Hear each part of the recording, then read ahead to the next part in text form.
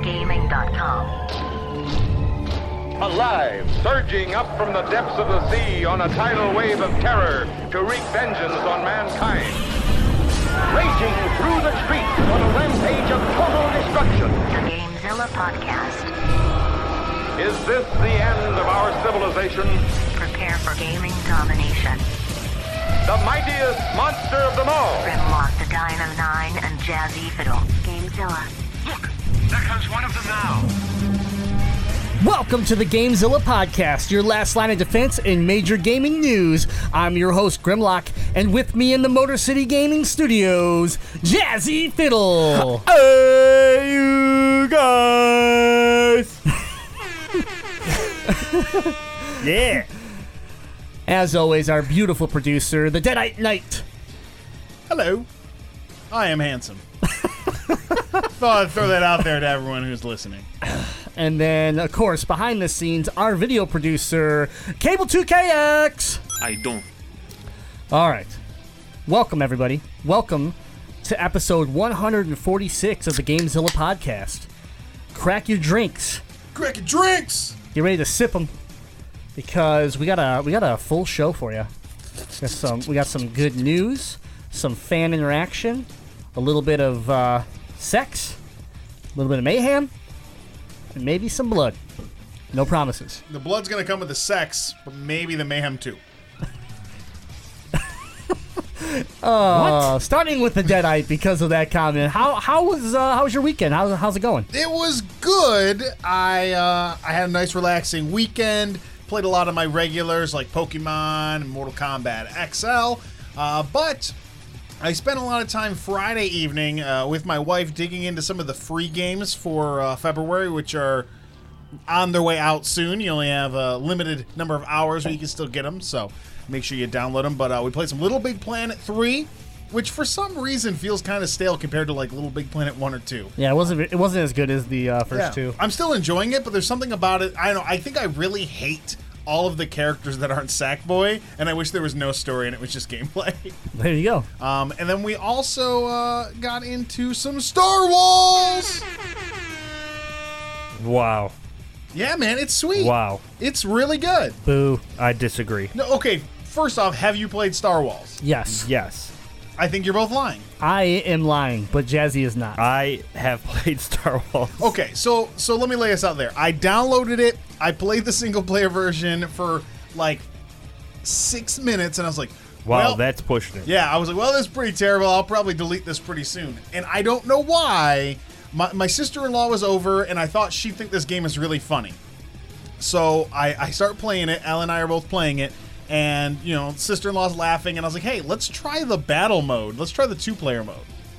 And it was surprisingly super fun. It's really simple, but going head-to-head, what it is, it's, you know, like, in the one-player game mode, you have to swim through, like, a channel to get to, like, the end, and the controls are super awful, and you just die and waste time. Well, all of that is equal in the battle mode, but you have a little heart on your belly, and it's like a balloon pop, like playing Balloon Fight, where you have to swim at each other and use your nose to pop the balloon on the other person's belly, and it's silly and hard to control and actually quite fun. Cool. I have no interest in playing it. That's because you don't like having fun. True.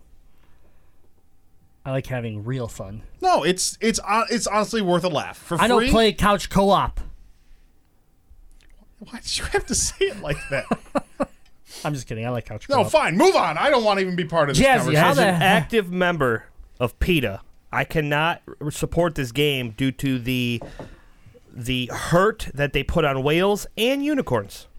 Narwhals are real animals. You understand that, right? Like, narwhals are a no, real I know thing, what a so narwhal is, but they don't look very much like narwhals. Okay? They look just like narwhals. No. That's exactly what looks they look like a bloated whale with a unicorn. Okay, now You don't that know anything about animals.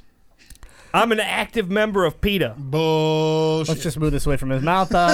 Cable, what have you been up to? Playing some Ghost Recon Wildlands with Jazzy. Yeah, do it. Well, look at this piece of shit. Sorry, took a second. No, not you. My mic is like, it just got erectile dysfunction. Like, He tells me to look at it. I turn my head, and it's just drooping down to the table. I don't know how many times I've told you this, Jazzy. Buy a new mic stand. It's got erectile dysfunction, my mic stand. You know, Okay, a go on. $400 chair and a $2 mic stand. There's a problem there. Sorry, Cable. Go on with your awesomeness. I actually enjoyed this game and can't wait to pick this shit up. I am getting this shit release day. Me and you, we had a blast. Kept fucking dying by helicopters, but Because he'd shoot the helicopters. You can tell he's playing an Ubisoft Tom Clancy game because he's going bro mode. He's like, shit, fuck. We got the copter, crash that bitch in the ground, then we fucked some face, and then we got a bunch of noobs, and we rubbed our guns all over their dicks, and it was fun, and I got hard. I mean, wait, this game's cool. So is this Ghost Recon like the first one where it's a top-down view, and you have to drive up and down the street catching ghosts and fueling up your car to get to the big building in the middle of town where you have to climb all the stairs? Based off the screenshots that we're seeing right now on our Twitch channel, yes. I'm pretty sure that's Ghostbusters for NES. Oh, I thought it was Ghost Recon. Anyways, you guys had a really good time. Tell us about the game. Jazzy, you want to step in? No, this is your game, all right? I have a game I'm going to talk about. Oh, okay. This is the first time he's ever not tried to steal someone else's game. I know, I'm trying really hard. I'm really surprised. We're proud of you. I'm very proud of him. Except he got a hat on that he doesn't even play. Ooh, shots Listen, fired. I will say this. I played 2 rounds of this weekend, and the only reason I played 2 rounds was because Chris was too busy going out and getting food for his children because they apparently need to eat, and he wasn't on to play Ghost Recon with me. They eat way too often. They eat way too much. But no, this game's... The detail in this game is freaking amazing. Just the little... Me and him was sat back. We was watching a bunch of little nuances that's in the game. Like, she would lay down on the ground, and she would actually come up all muddy and dirty. And it was just like... Who's she? Ooh. Our characters, as you Tell can me see more. now. Look at those sexy bitches. People on the podcast cannot see. They can only hear. Okay, well... Well, they can't... Oh, that's true. I was like, he said podcast. There's pictures on the green screen of our sexy characters in the background, just to give the listeners a visual. Yeah. Yeah, we both decided to make chicks. I don't know. His is an Asian. I don't know. Yeah, what badass mine's Asian, is. that's right. All right, I'm going to stop this. Can we talk about the game, or are we just going to sit here and talk about nothing? The Like, game? what is the So game? wait, What do you do in this game? How Asian? How Asian are we talking? No, Deadeye, we're not going that way. One of you tell us what this fucking game is. No. There was 3 white ones and a black one. There were no Asians in that game. Okay. You can okay. when you create your character, you can pick an Asian chick, and of course, Jazzy with his fascination with Asians, instantly went Asian. There was even a green slimy Okay, one. so listen, it's Ghost Recon. You're part of a team of 4, so you control one of 4 people. Right. And you're basically going around Fucking hate all of you. to these different areas of the map and collecting either weapons upgrades or medals that you can use to increase stats of your character, or you can go into the story missions. Story mission is basically you're trying to take out each cartel member Right. to get to the top of the cartel. Yes, each designation, like the maps are freaking huge. Me and Jazzy thought we actually beat like the whole map, the beta. Wow, y'all can get in trouble with that for Twitch. So y'all know, you can get reported. Oh, dear God. Oh, my thing's not working. I can't even say it. The 6 people that are watching me are going to report me. I'm doomed. Oh, no. But the maps are freaking huge. Like, it was taking us forever to get back and forth to the point that the first time I actually thought fast travel was going to be, like, annoying to me in the game. Like, I want to use the helicopters. I want to use the guns, the cars to get around. No, actually, fast travel is fucking helpful as fuck because this shit is far. That's so eloquently put, Cable. Sorry, it's like when you play Fucking the game. fuck, man. Have you fucking copter fucking flew? When you Fuck. play the game, it's like Jazzy died and I died, and he somehow spawned 4 kilometers away from me, and it was like, okay, I'm gonna drive to him. I'm not This gonna is fly. America. We don't know what a kilometer is. Doesn't mean anything here. My God. Okay, I'm gonna give you guys one more fucking chance before we move on. What the fuck is this game? It's a 4-player co-op mission-based game. Do I really I didn't even play it. Someone tell me what you do. That's exactly what it is. And you get individual missions to build up your character while taking Yeah. out the cartel. There we go. It's basically the Division, what the Division should have been. Thank you. That was the best statement that's been made in this whole goddamn podcast so far. What the Division should have been. That one sentence gave him everything he wanted. That's all I needed. It's basically Division meets Far Cry. We sat here for 5 minutes talking about fucking our characters and how they shovel across the ground and how realistic it is, and no one even knows what the game is. He said, "Oh, I'm sorry, I'm reading chat." But when do you bust the ghosts? There's no ghosts. You Why are the a hell are ghost. there ghosts? You are Isn't it considered- about reconning ghosts? Okay, Jazzy, for dear God, save this podcast. What have you been doing lately? Okay, Holy aside from that dumpster fire of an explanation that Chris gave me, I'm not even going to save it. I'm just going Did to we say, even mention it was a beta? yeah, it was We did beta. The mention it game's was not beta. even out yet. Okay, good. March 7th, I'm on it. Anybody else want to join our squad? It's me, 5 Mile Rick, and Jazzy. So we need the 4th. Yeah, do it. Oh my God. Okay, so aside from the beta, I was playing Earth mode in League of Legends. It was this weekend's Smart. game. Earth stands for Ultra Rapid Fire. Basically what they do is this time you got randomly selected a character, so you didn't get to pick your own. After you get into the game, it's the same as a normal game, except for all of your mana doesn't get consumed, and you basically have cooldowns that are very, very reduced. So you basically spam your abilities over and over and over and over again, and it's super fun. And it makes you think you're good at the game. I actually think it's a little more difficult because you have to have the technical bias to be able to click the buttons faster and aim. And You're not even I'm taking. sorry. You're not I'm even sorry. serious. Did You're you not mean even serious prowess, right now. technical prowess? You're not- bias, whatever prowess. Biased. Listen, you can't. I'm Technical biased. bias. I'm biased to this I'm game biased because that- it's good. Yes, I'm not saying the game wasn't good. I'm not even saying the mode's not good. I just think you showed me like 16 screenshots you took of every good game that you had, which basically looked like every game. Because I'm that good. That's questionable. All right, you want to know I've what? played Next normal time Earth matches comes with out, you, next time Earth and comes you out, aren't that good. 1v1. 1v1. I don't need to 1v1 I me, bro. don't need to lose to you. I'm not saying I'm better than you. What's your rank right now? What have you been playing?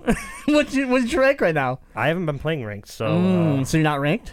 Is that what I you're am saying? bronze 4. Bronze 4. Yeah. Oh, Now, I will say this. You're the best out of everybody here, so congratulations. Thanks. There you go. You won the room. Yeah.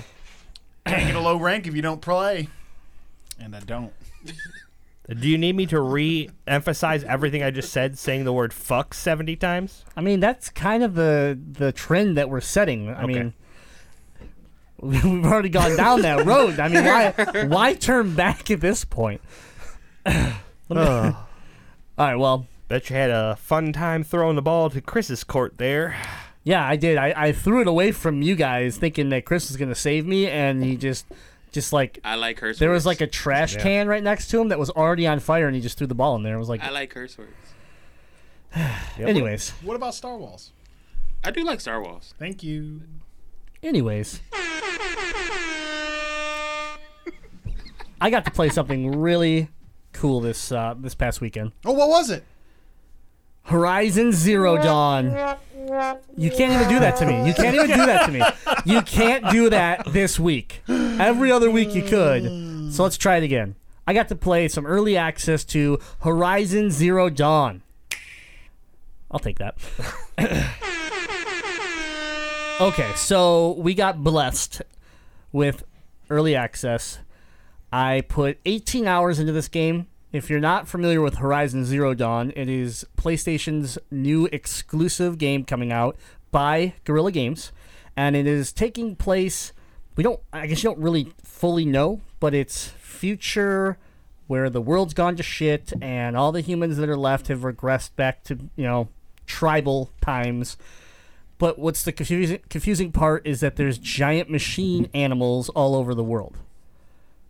Chris, are you eating your microphone over there? No. Oh. Sorry. And so yeah, the game has a huge following. It's been talked about for several years through E3, all this stuff. All I can say is this. If you were excited for this game, if you weren't excited for this game, if you're on the fence, I can tell you it's amazing. It is game of the year for me. I don't see a game dethroning this. 18 hours in over the weekend, 27% completion, and I cannot wait to actually get my own copy now. I need my copy today. It's supposed to be here from Amazon with a statue and a steel case. It's amazing. Please do not sleep on this game. It is beautiful. It is your action RPG that you've been waiting for. I can't say anything more about it. It's amazing. I as Brick Bitch put it, she has not seen me play a game like this in a long time. Even Final Fantasy 15, where I put a lot of time into it, I wasn't quite obsessed as this game just grabbed me from the beginning, and I've been into the story, into the characters. I love all the side missions. The mechanics are beautiful. The graphics are fantastic, which we already knew was going to happen. Guerrilla has a grand slam on their hands, and it's going to be in the running for Game of the Year. That's an early prediction from me. Now, so I want you to tell everyone listening about something you told me today at work. You brought up the mechanics of it and how it makes you feel. So the mechanics are special in this game.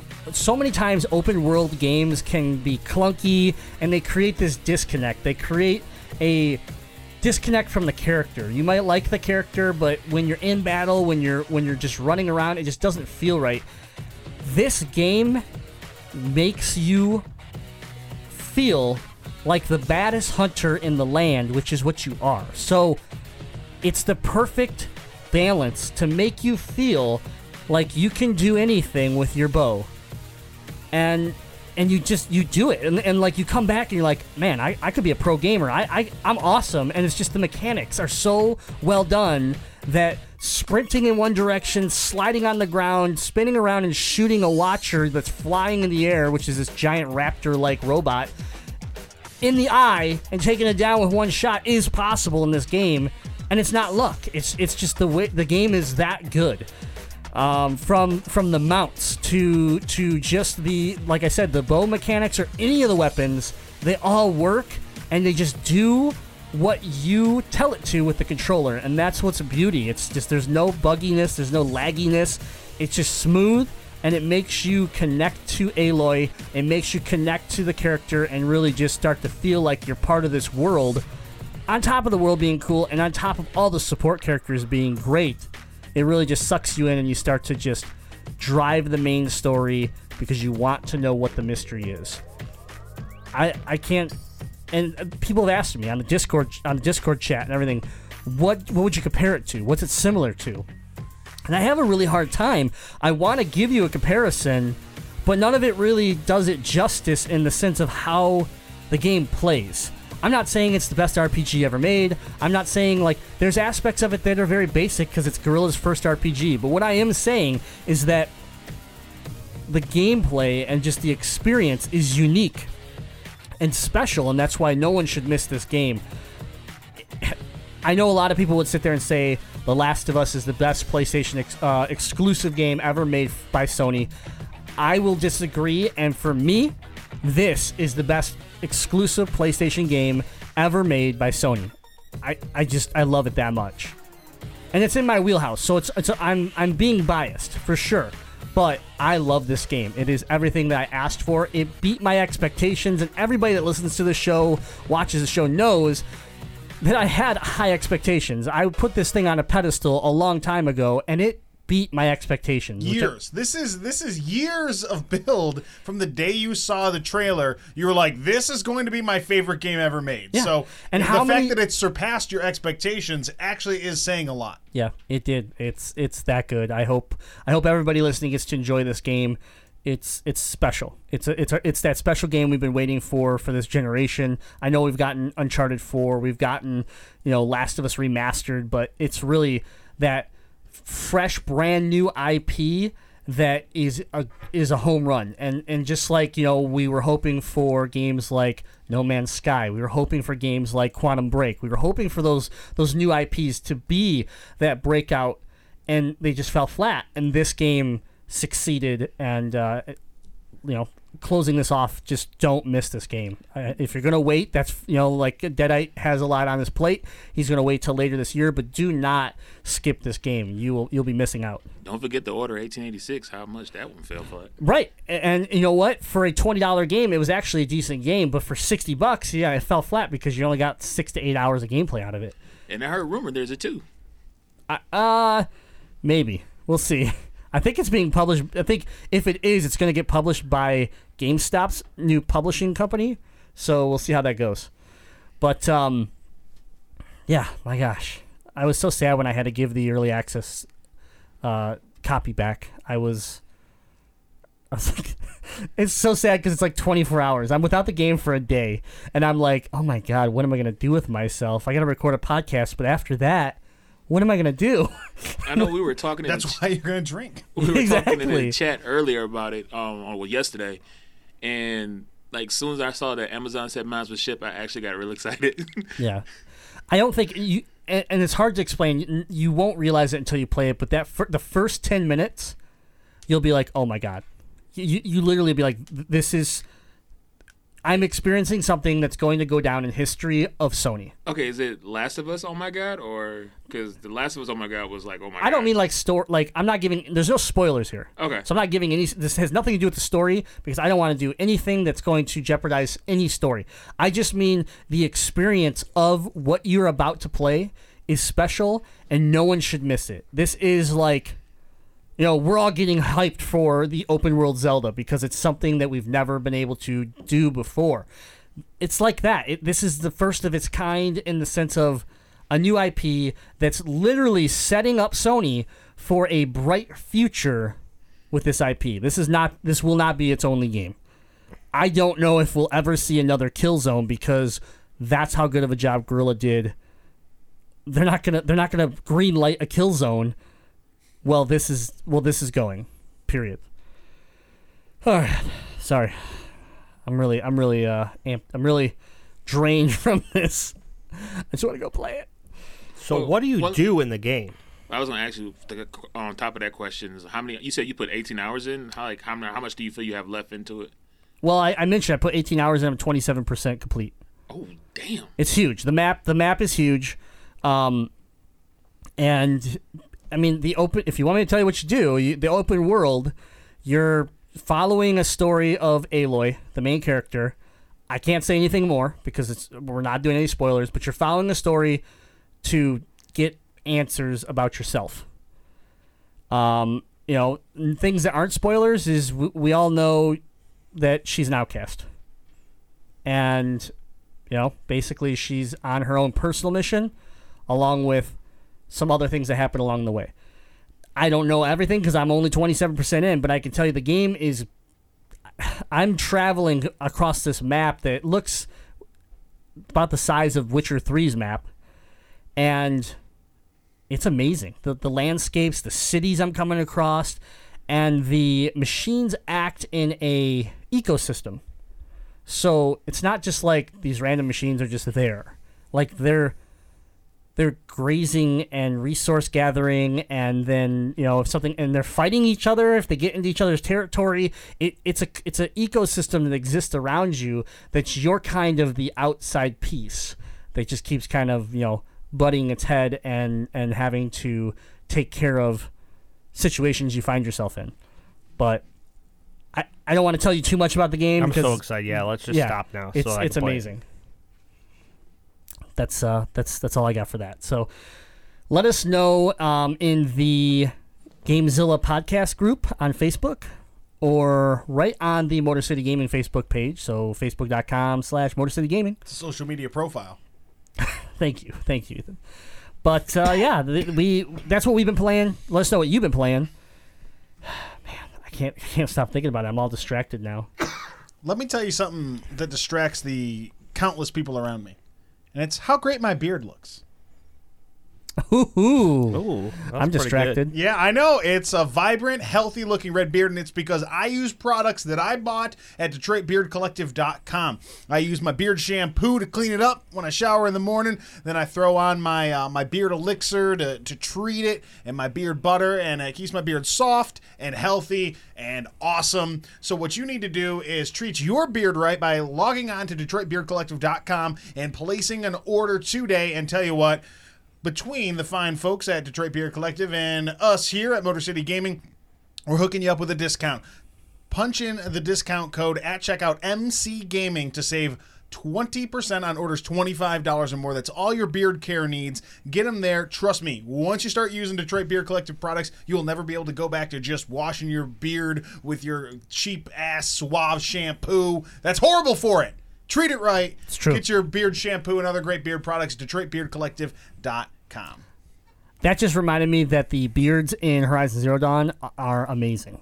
The facial hair and the actual hair, which is always something in gaming that seems to be off, phenomenal. So they must use DBC product as well. But is it as amazing as the GameZilla Alpha Show? Nothing is, so no. But what is that? That's right. The GameZilla Alpha Show hit the streets this past weekend. If you want early access to this, you just have to go over to patreon.com, look up GameZilla Podcast, support us so that you get early access to the GameZilla Alpha Show. It's like 4 days early access. You could have all of the inside information and tell all of your friends all the cool stuff that's happening over at the GameZilla Alpha Show, which is that unique show that goes more in depth about the topics that we don't have time to talk about here, you know? Maybe we wanted to do a whole, review system on Horizon Zero Dawn. Possible future show. Definite future. So head over to Patreon. Donate some money to us so that we can keep putting this great content out for you. And don't tell me you ain't got money, because you just saved money from the Detroit Beard Collective, okay? So you got it. Just had to let them know. So let's recap. GameZilla Alpha live. Yes. iTunes, Stitcher, TuneIn Radio, Overcast, Google Play, and MotorCityGaming.com. Yeah, it's a website. Patreon is why it exists. Because of our patrons, we've been able to expand our shows, and we created this one topic each week in focus where we interview developers, producers in the gaming industry, or we pick a hot topic, the news item in the gaming industry, and we focus on it for about an hour. We really try to keep the show right around an hour. It airs every Sunday on those great places I just rambled off. But, as Jazzy put it, Patreon members get it early access. About 48 hours. 48 hour early access. Couple days. So, your math was really bad on that. What did you say? If you listen to, I said 4 days. If you listen to the GameZilla Alpha first show, you will see that my math is off, because it comes up in that episode as well. Yeah, you'll also see that I don't know how to use the word pilot properly. Oh, well. So, yeah, I've been having a lot of fun with it. I'm excited about the show, and Deadite Knight put together a super awesome intro. So I've listened to the intro over and over again because I like it. And I'm stewing on some more ideas to make it better. So it will evolve. Ooh, but not like that video game. Actually, probably just like that video game. It'll eventually go free to play. All right, well, let's get into the news. I'm searching the web for the latest gaming news. Searching MotorCityGaming.com. Downloading headlines. Now let's have it. What about this monster story of yours? Download complete. First up, Middle-earth Shadow of War officially announced. What is that? It's the sequel to Shadow of Mordor. If you didn't get to play this, it was a Game of the Year nominee, and it is a. What are you doing? Oh, I'm looking at. Oh, sorry, I didn't even see that. My bad. I'm real see-through this week. Yeah, you are. I like it. Anyways, Ghosty, like Ecto. Shadow of War is a sequel to 2014's excellent Shadow of Mordor. It will be released August 22nd this year. So this is the crazy part. We didn't even know about this game, and it's coming out this year in 6 months roughly? Not even. about 6 months. I was right. So it was a leak that happened through a retailer, but the publisher has officially announced that the game is for PS4, Xbox One, including Project Scorpio, Steam, and Windows 10. And it will be an Xbox Play Anywhere title. So, but yeah, we don't have a ton of details on the game just yet because it just got announced. But we are getting a sequel. And I personally didn't play a lot of Shadows of Mordor. It is a very cool game. I watched Brick Bitch play a lot of it. And Jazzy, did you play this game? I played a little bit of it. I really like the concept in this game where if you die in the game, it like makes the enemy stronger because they like gain perks from killing you. It's really cool. Yeah.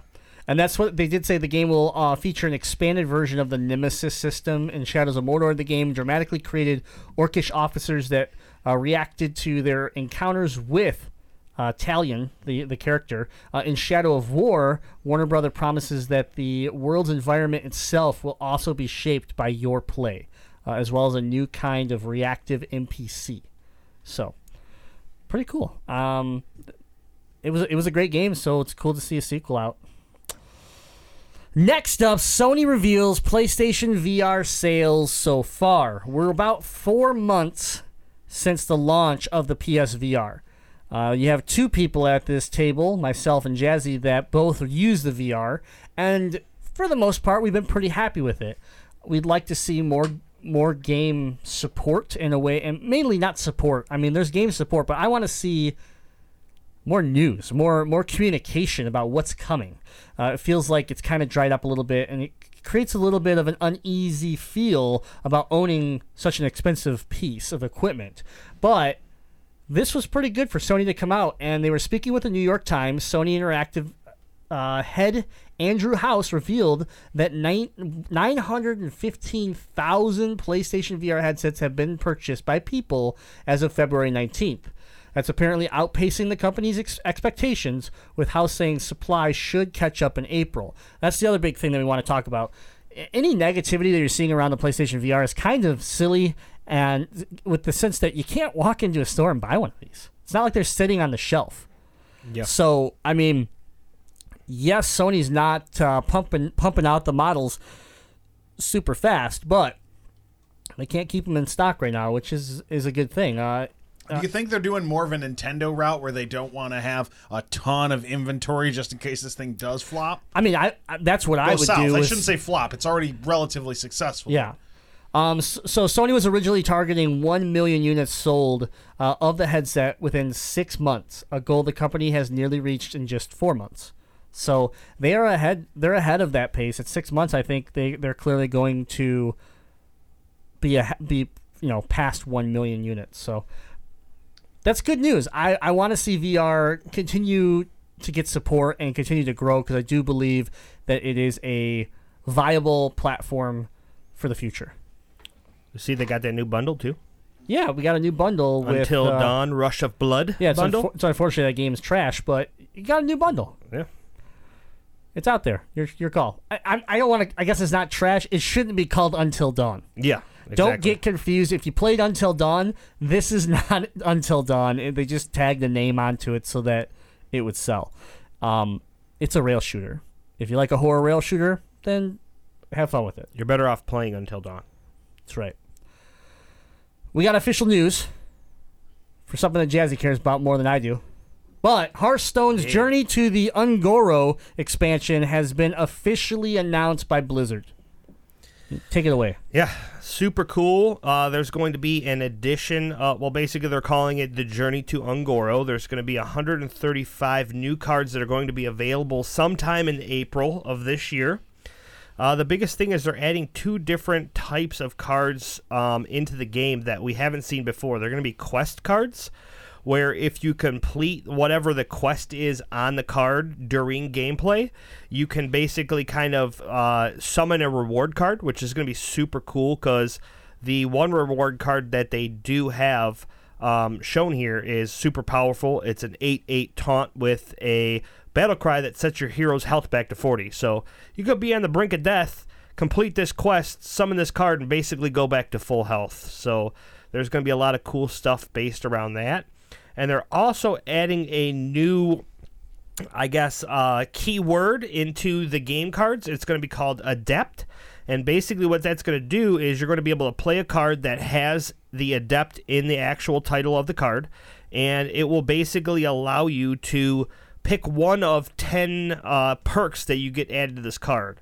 So it'll help you kind of, become a little bit more tactical in your gameplay. If there's something that you need instantly, you can, possibly change the card into that versus, just having a normal bonus of damage. If you want to, you give your character taunt to soak up damage, give it shields or give it Wind Fury so it can attack twice. It's just got a whole bunch of different options that you can put onto those cards to make them more powerful for what you need them at the time that you play the card.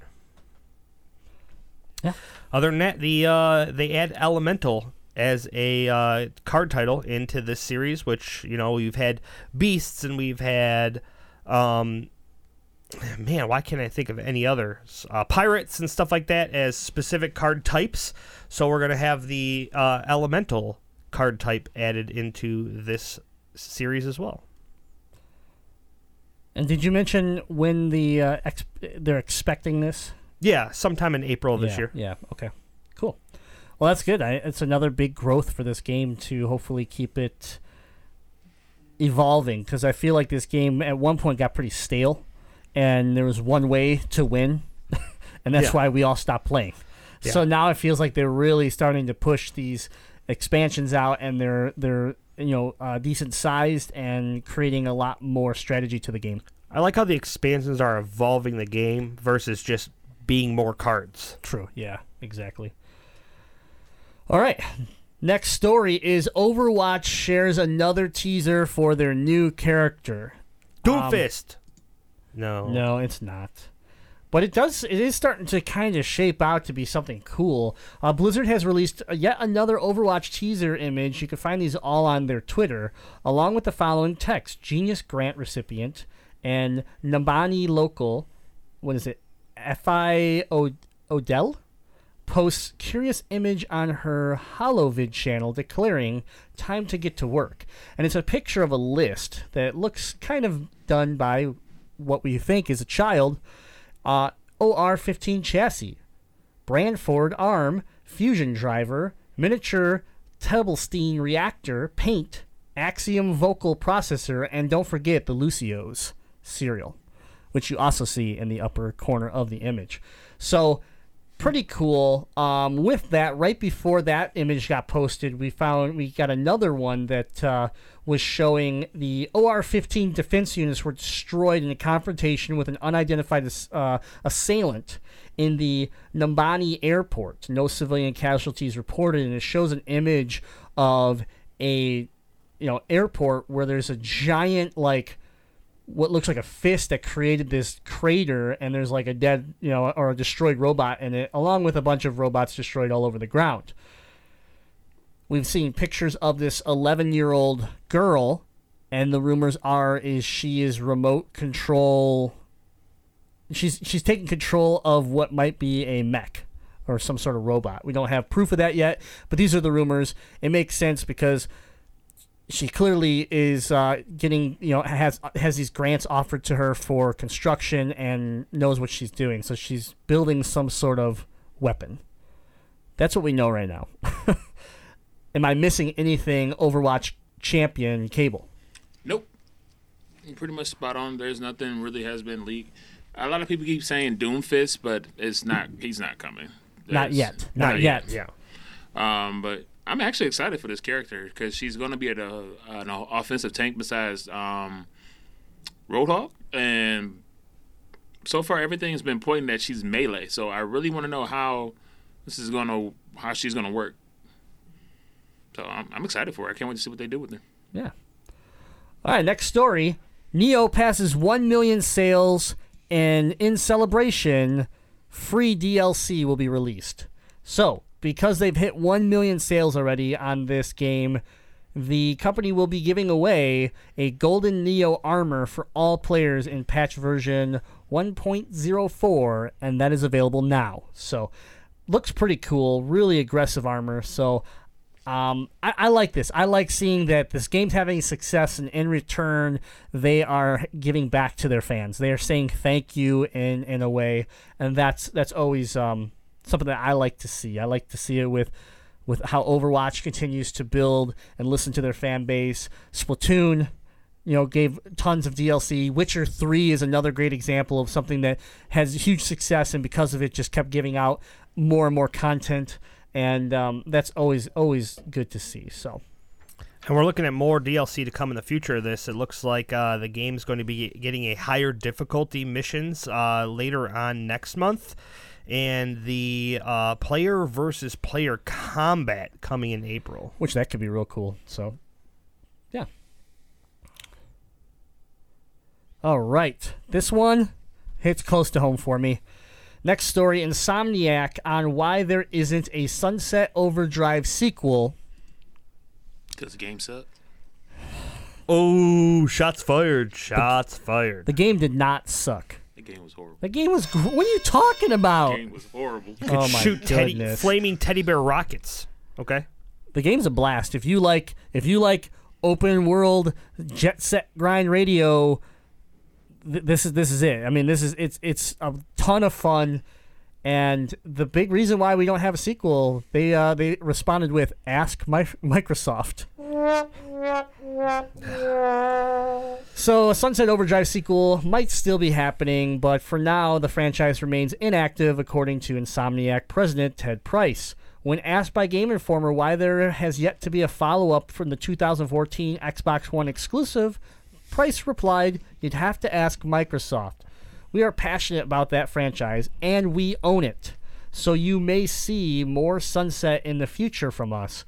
Price continued, "No promises and no timeline to speak of, but it is something that represents our willingness to create unexpected experiences."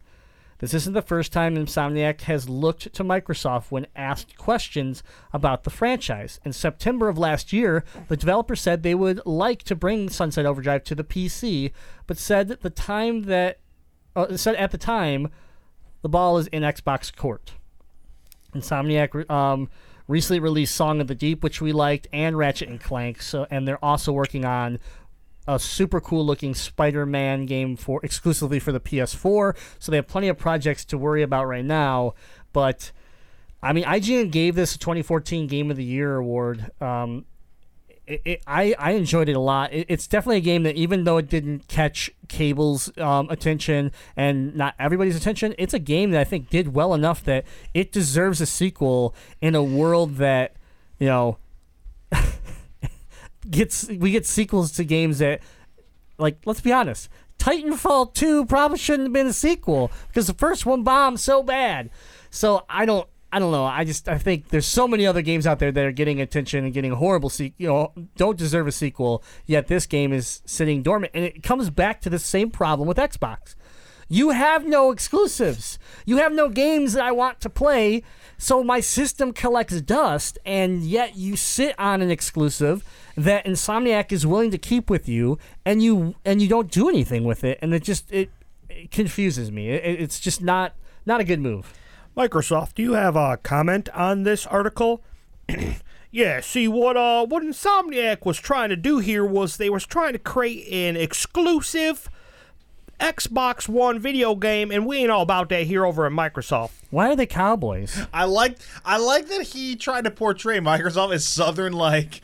Yeah, I was gonna say, why is he Southern? Like a Southern oil tycoon, like, well, here at Microsoft, we're certainly exclusive interested, so you can just take your games and play them elsewhere. Well, Jiminy Crickets, our system don't even play games. See, I like where Jazzy was going with that. I was going oil. We don't do exclusives now. We play Madden over here now. Actually, they played it on PlayStation more. Because they got 60 million systems. Well, have you ever heard of Call of Duty there, young man? That's on PlayStation now, too. Oh, well, we got Dear Killer Xbox, Instinct. you're in trouble. We don't need exclusives to be. Just gave them an exclusive. Dear Xbox, you're in trouble. put out exclusives for dear God. Well, here at Microsoft, we like treading water, young man. Yeah. Maybe we should make an oil drilling game Let me for ask- the folks. As we say here in Seattle, if your boots ain't wet, you ain't going swimming. Wow. Let me ask you a question that I came up with because of this article. Microsoft's from Seattle, right? Anyways, Scorpio's on the way, and we're going to hear about it at E3 in a few months. When we go, That's right, we're going to E3! Not me, but them. Yeah, it's confirmed. Jazzy and I will be attending E3 this year. First time for Motor City Gaming. First time, period, for either one of us. And I am. We're very excited. I can't wait. shit's gonna get crunk. Fuck PAX East. No, I'm just kidding. I'm just kidding. But no. So my question is, Project Scorpio is going to get announced. It's going to be this, probably the leader in specs currently. But there's nothing to play on it, and I have a hard time believing they're going to sit there and say, here's 30 new games coming out for the Scorpio that we don't know about already.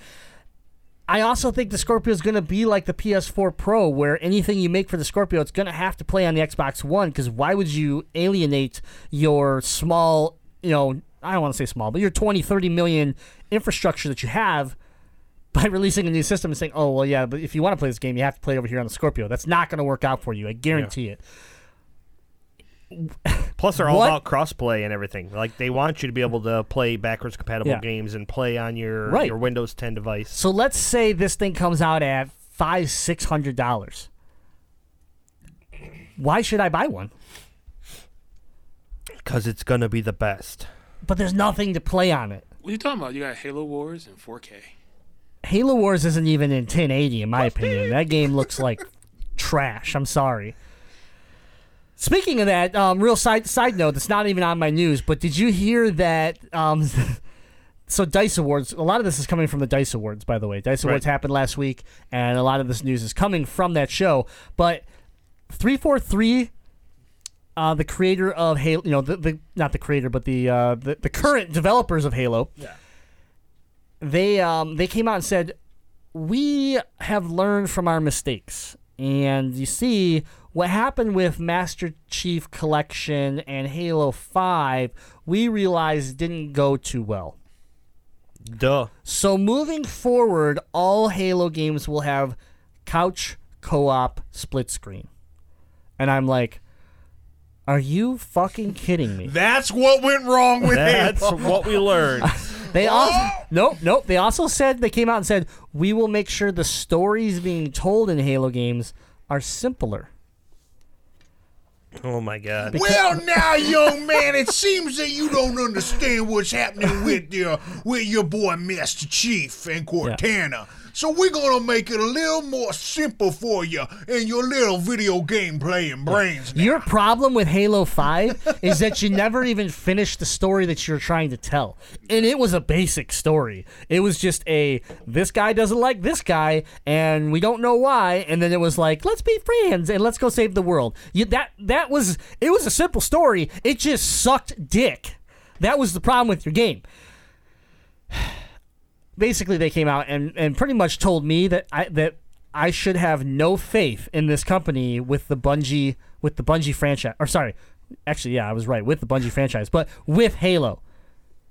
Like, give Halo to someone else, Microsoft. For God's sakes, stop. 343 does not deserve to be working on this franchise. I am give sorry. it to Infinity Ward. I'd give them a shot at this point. At least they can make a first-person shooter that's balanced. Sometimes. Anyways, I'm done. I'm not going on an Xbox rant. I want to talk about something cool. Also coming out of the DICE Awards, Marvel games to tell original stories not held to canon. So this is pretty cool. Marvel games won't force the developers to partner with.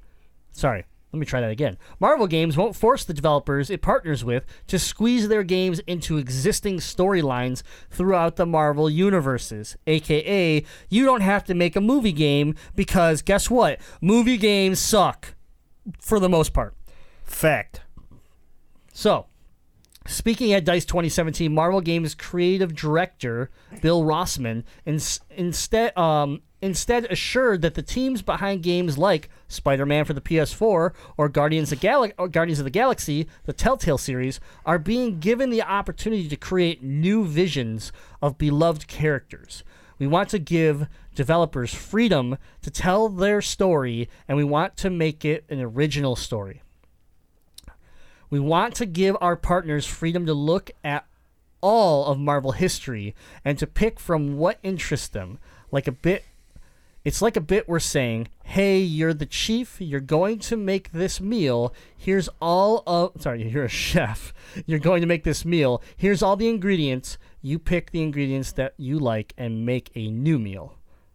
This is awesome. This is what, let people license out your IPs and let them be storytellers, because that's what they do. Insomniac are storytellers. They make great games. Ratchet and Clank is a great game. I love this idea. It also tells us that this Spider-Man game that we're getting is going to be potentially the best Spider-Man game ever made. I think Deadites over there are probably speechless right now. I am so excited for this. I almost want to say that your Horizon Zero Dawn hype is like my Spider-Man hype is almost where yours has been for a while, like for that game. I think it's going to be awesome. It looks beautiful, and I'm just excited to go on an adventure as Spider-Man. Yeah. I'm right there with you because I'm a Spider-Man head, and I can't wait for this game. Yeah. Rosman said we want our developers to have passion. We want them to put their stamp on the games. It's their game. We want it to be their vision. Rosman did note, however, that Marvel does consider where audiences are coming from with their awareness of each property. So, for example, Telltale's Guardians project will feel familiar to people who have seen the movie, the first of which stands as Marvel Studios' 5th most successful film at the box office, domestically and worldwide, with Guardians of the Galaxy 2 hitting this May, which I'm super pumped for.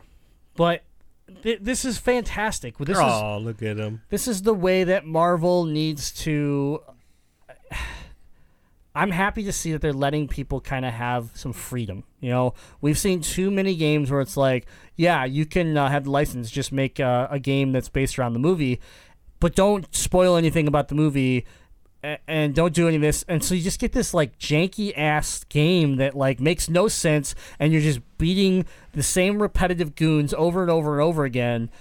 It's disappointing. And not to say that we haven't had any good superhero games, but most of these licensed games that don't let you tell an original story have been pretty much trash. I mean, look at the Arkham series. It's a good series that was given a lot of free, creativity rights, and Rocksteady did a hell of a job with it. I really enjoyed, on a different note, where on a Marvel side, we got X-Men Legends and Ultimate Alliance. Those were good games that were based off of story arcs within comic books, but they did it in a way that was like a gauntlet type, co-op brawl, and it worked really well. But when you go pick up Iron Man 2, that's based off of the movie, it's a giant heap of shit that Sega should have never even been given the rights to. And that's where you have to balance this out. And I think these companies like Marvel, like DC, are starting to realize this, that we want the best out there. Insomniac, Rocksteady, these type of developers. We want top-notch developers making games with our IPs. Don't forget Square Enix. Square Enix, which has just been announced. So Marvel clearly is starting to pay attention. DC has done a good job with Injustice and Arkham series.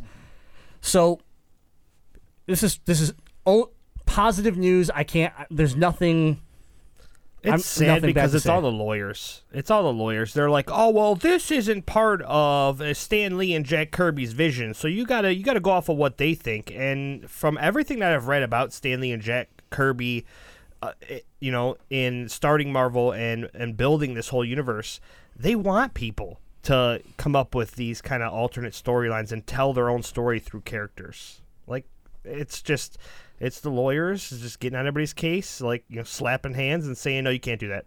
Well, I think the problem is that like when you have a Hollywood movie that's coming out in May, and you have that type of money put into that movie, the last thing you want is some little video game company over here that's making like, in comparison, this tiny little nugget. To do something to unravel your whole plan for May, right?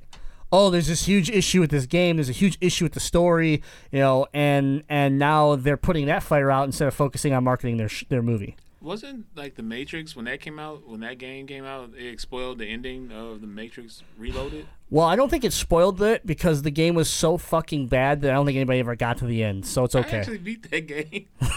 Wow. I pity your soul. I pity your soul, my friend. It was a rough choice, but Wait, for Enter the Matrix? yeah. Yeah, that was the Atari game, I believe. Atari made that game. I was so excited for that game. Oh my god, it was so bad. All right.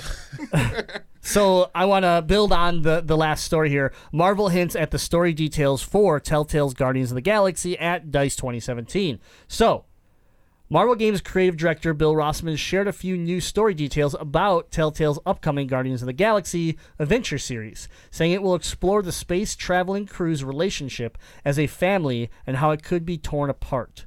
We are really taking it seriously and focusing on each character, Rossman explained during his talk titled World Building the Marvel Way. To do this, the game will explore the questions: who are they, what do they want, who are they, how are they a family, and what could tear the family apart. The 5-part episode series was revealed last month, confirming the game will deliver a brand new story centered around Star-Lord and his pals, who discover an artifact of unspeakable power. So, that, I like it. Again, just saying, hey, we're giving them control. Here's a little tidbit of what it's going to be. This is going to be that first, like, I've played Telltale games in the past, but it's been more of a brick bitch type game. This is the one I'll play. I will play through the entire all the episodes of this Guardians of the Galaxy series. I will say on a side note, Rossman also briefly touched on the upcoming Spider-Man title that Insomniac Games is developing for the PS4, highlighting that the personal investment that Marvel and Insomniac have in the project. It is very personal for us, he said. We are going to focus our life's journey into this game to celebrate him with the world. Love it. Yeah. Yes. Yeah. Love it. Yes, Spider-Man. yes, and then lastly, yes. So Also, yes.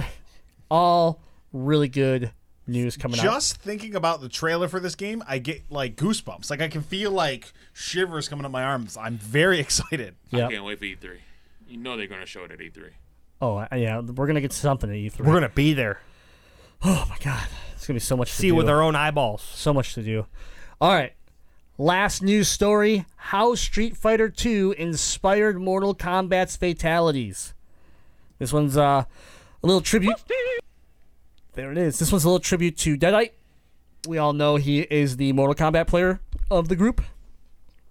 And I wanted to throw this in here because the co-creator, Ed Boon, was interviewed by IGN, and they were talking about the mechanics of the game. And so Boon revealed that the Dizzy mechanic introduced in Street Fighter II, which renders a player unable to move for a brief period of time mid-battle after getting hit too many times consecutively, ultimately led to the creation of fatalities in Mortal Kombat.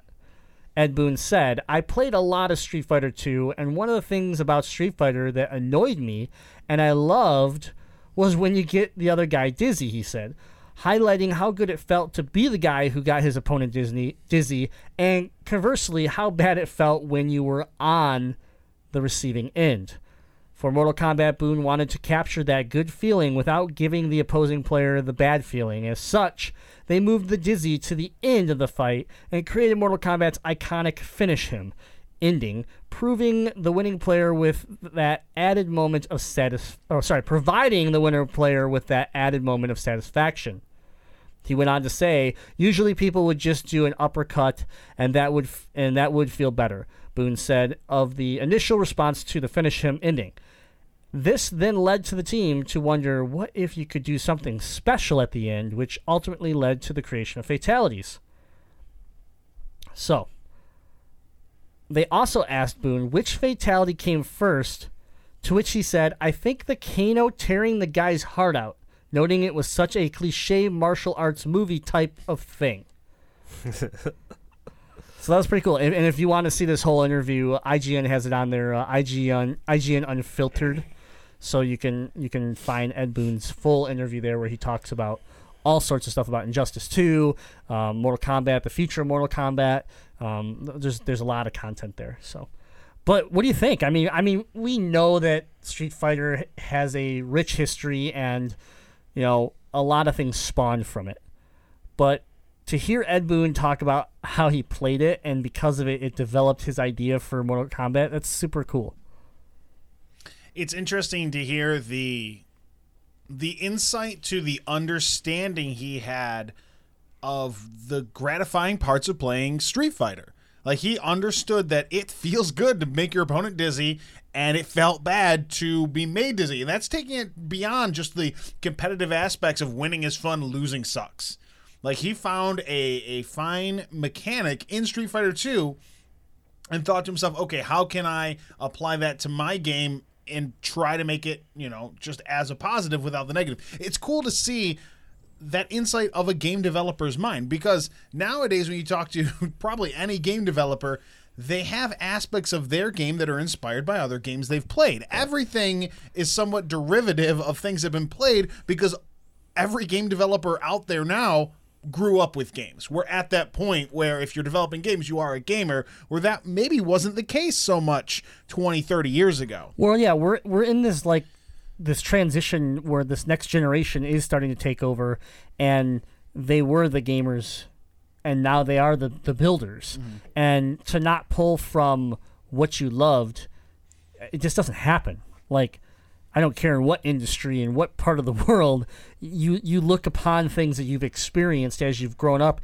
and that shapes you into, if you think you can make something better, then you go for it. And that's what I like to see. Like, one of the examples I always like to go to is Axiom Verge, and when you talk to the creator, how much the Metroid and Castlevania world affected him, and why it was so important for him to make this piece that is its own game and is a great game, but totally makes you feel back. And honestly, it's like you play Axiom Verge and you're like, I'm going to go play Metroid now. I'm going to go play Castlevania. It just gets you in the mood, and that's special. Like, when you can do something like that. And I think Mortal Kombat's special because it created that other half of the fighting world at the time, where it's like you had Street Fighter, and now all of a sudden you have Mortal Kombat.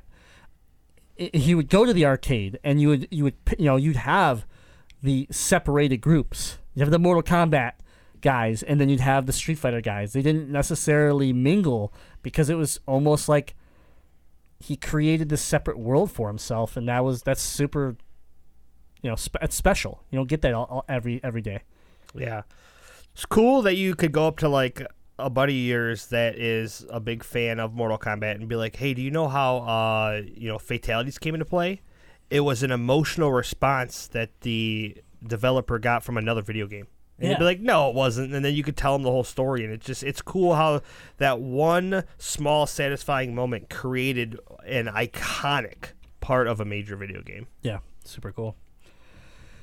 Oh, all right. Well, if you want to read more about any of these news stories or discuss them, then head over to the Gamezilla podcast group on Facebook. It is a private group, so make sure to request to join.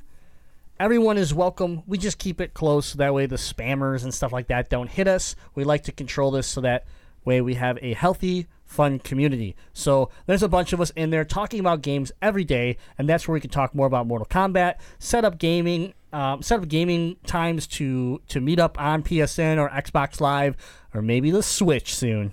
Ooh. There it is. And, of course, you can read all these articles on our Facebook page, Motor City Gaming. I just want to do one last news shout-out, and this is a special news story that I'm going to dedicate to my friend, Button Masher Caleb. DICE 2017 Game of the Year, Overwatch. Oh, I meant to put this in here. I missed that. Yeah. So suck on that, button masher Caleb. Oh, I do have it in here. I just didn't open it, and oops. So yeah, another award in their belt. Yep. So they've pulled the two big ones for the year, honestly. So yeah, good job. Congrats to them, and they just keep on rolling. Keep rolling. Ah, damn it! You, sir, are a piece of shit. Me or him? Him. Nice. Jazzy. Nice. Yeah. So, Overwatch also won Outstanding Achievement in Game Design. It won Outstanding Achievement in Online Gameplay. It won, let's see, I thought I saw another one in this list. Nope, I guess. Oh, yep. Action Game of the Year. And that's it. Okay. Whew. It only won like 4 or 5 awards, so it did better at DICE than it did at the Video Game Awards. Yeah. Well, that's the news, so if you want to know more about it, find us on MotorCityGaming.com or on the social media, Motor City Gaming, Gaming in Detroit. I think it's time to get in some emails. The FBI has just sent a letter to Gamezilla informing them that they have discovered new emails. Downloading Gamezilla emails from info@MotorCityGaming.com. Okay, Jazzy Fiddle, your Gamezilla mailbox is up to date. This is emails, so hold on to your butts, because it's going to get bumpy. How do you like that one? I liked it. I want to say this. It's time to snake emails, cut the music. You know what's coming up. It's Must or Bust. In concert, they would fight this evil in a duel to the death. This war was an all-out effort whose ultimate purpose was to save our planet from total destruction. Must or Bust? That's right. We haven't done a Must or Bust in a hot second, and since Jazzy wanted to go and change it up from the script here, we just ripped it from him. It's time for Must or Bust. Then you can do your emails. This is why emails are so bad, because you screw with me every week. No, you screwed up in the first three words, so then I just took it over. I fixed it. It's just like we hand it off, right? You're like, here you go, hot potato. And I was like, yeah, I got this. At least when you hand me the ball, I don't throw it in the dumpster fire that's next to my desk. Right, Chris? Must or Bust is a occasional series that pops up where we talk about the games that are right around the corner that you should buy or maybe avoid. Let's get into a very special day of and week of the Nintendo Switch launch.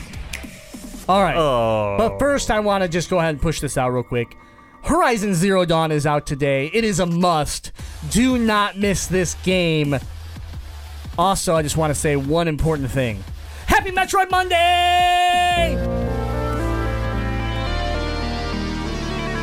hate you. Had to fit it in there. Okay, so it's a must. I'm going to go across the table. I already know this guy's a must. We didn't even go across Ebone. the table. Just do it.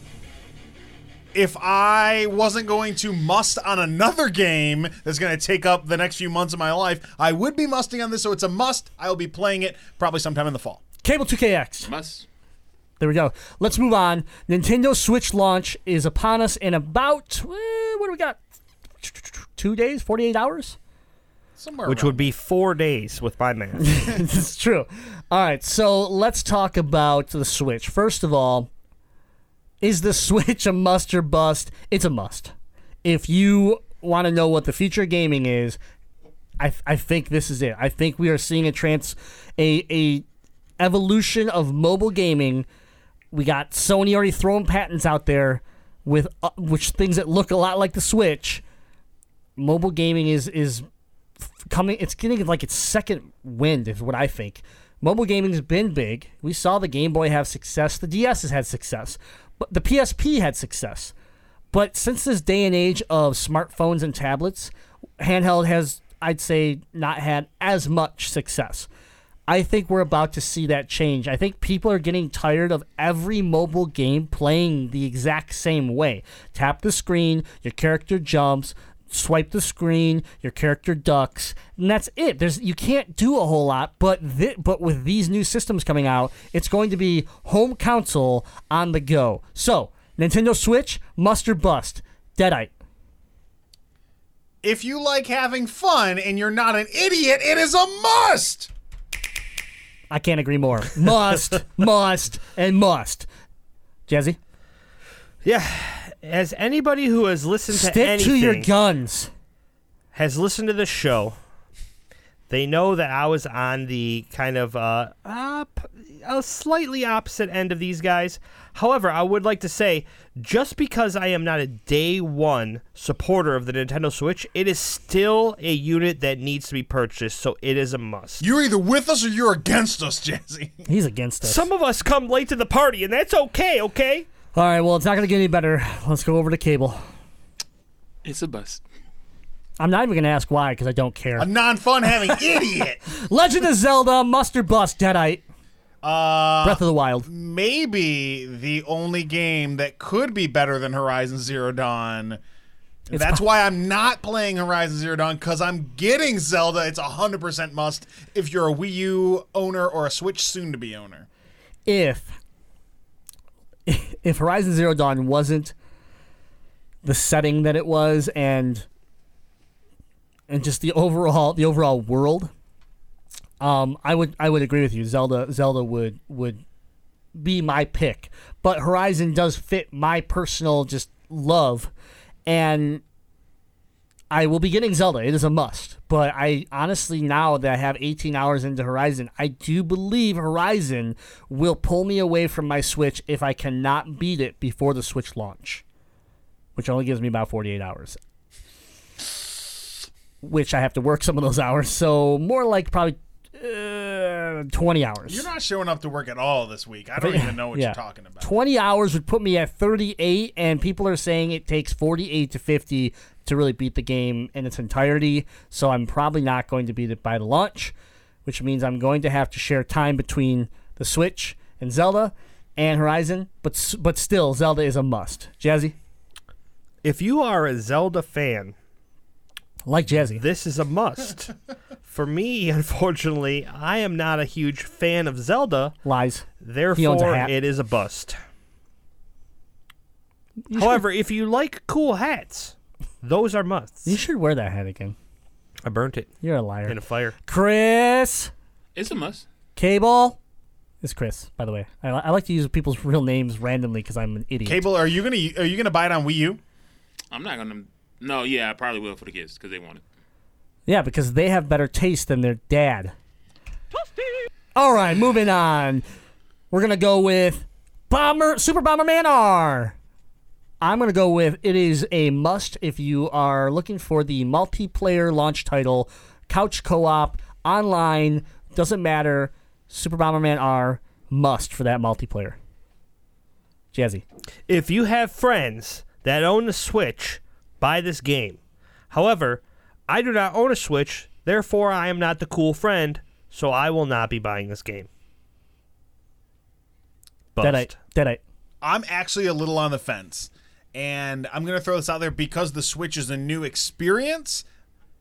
Bomberman, not necessarily a new experience. I want games that I haven't been acquainted with before. I'm actually going to go initial bust. I will eventually get Bomberman, but I don't think I'll get it at release, so I'm going to call it a bust right now. Man, $31 on Gamers Club. It's a must on it when it comes down to multiplayer for $30. Here's what's going to happen. You're going to buy it. I'm going to play it with you. I'm going to buy it. You're probably But I'm right. at least initially hesitant. I could very well see this being a huge one for you and your wife. Yeah, that's why I'm trying to decide what game. She's not interested in Zelda, so I'm trying to decide, is she going to like Bomberman? Is she going to like Shovel Knight? Is she going to like Snipper Clips? Like which of those three games is going to get her the most? All three musts. Buy them all. Let's just wrap it up. All three are musts.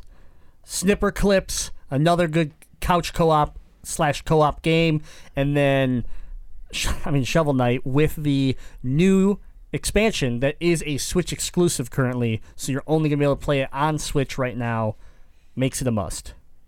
Jazzy. I'd play Shovel Knight over Bomberman. That's so fine. I think that'd be more of a must. Snipper Clips, nothing about that game interests me whatsoever. Okay. You have to have friends to play Snipper Clips, Jazzy. Yeah. Cable 2KX. Bomberman is a must. Snipper Clips, don't care about that game. Shovel Knight, must. Okay. Just There we go. because you got to have something to play on the Switch that's going to die after like 6 months. Wrong! Get Outta here. Guess whose mic just got cut for the rest of the show for Yeah. negativity? All right, so I have to bring up one little thing that has really nothing to do with Mustard Bust, but it just showed up in the Discord Gamezilla live chat that you get access from through Patreon. I have a comment, more so than a question, that will cause major controversy for the MCG crew. Today, I learned that the president of MCG, Mr. LPJ himself, has not beaten Ocarina of Time. Now, I know this is hard news to swallow, and many of you may now have a different opinion on him, but I've always thought he was a scumbag. rest assured that I will do all that I can to help him achieve completion. He is at the end of the game, but can't beat the final form of Ganon. As my blood, I will help him reach the promised land, but as a gamer, the truth must be heard. Chops.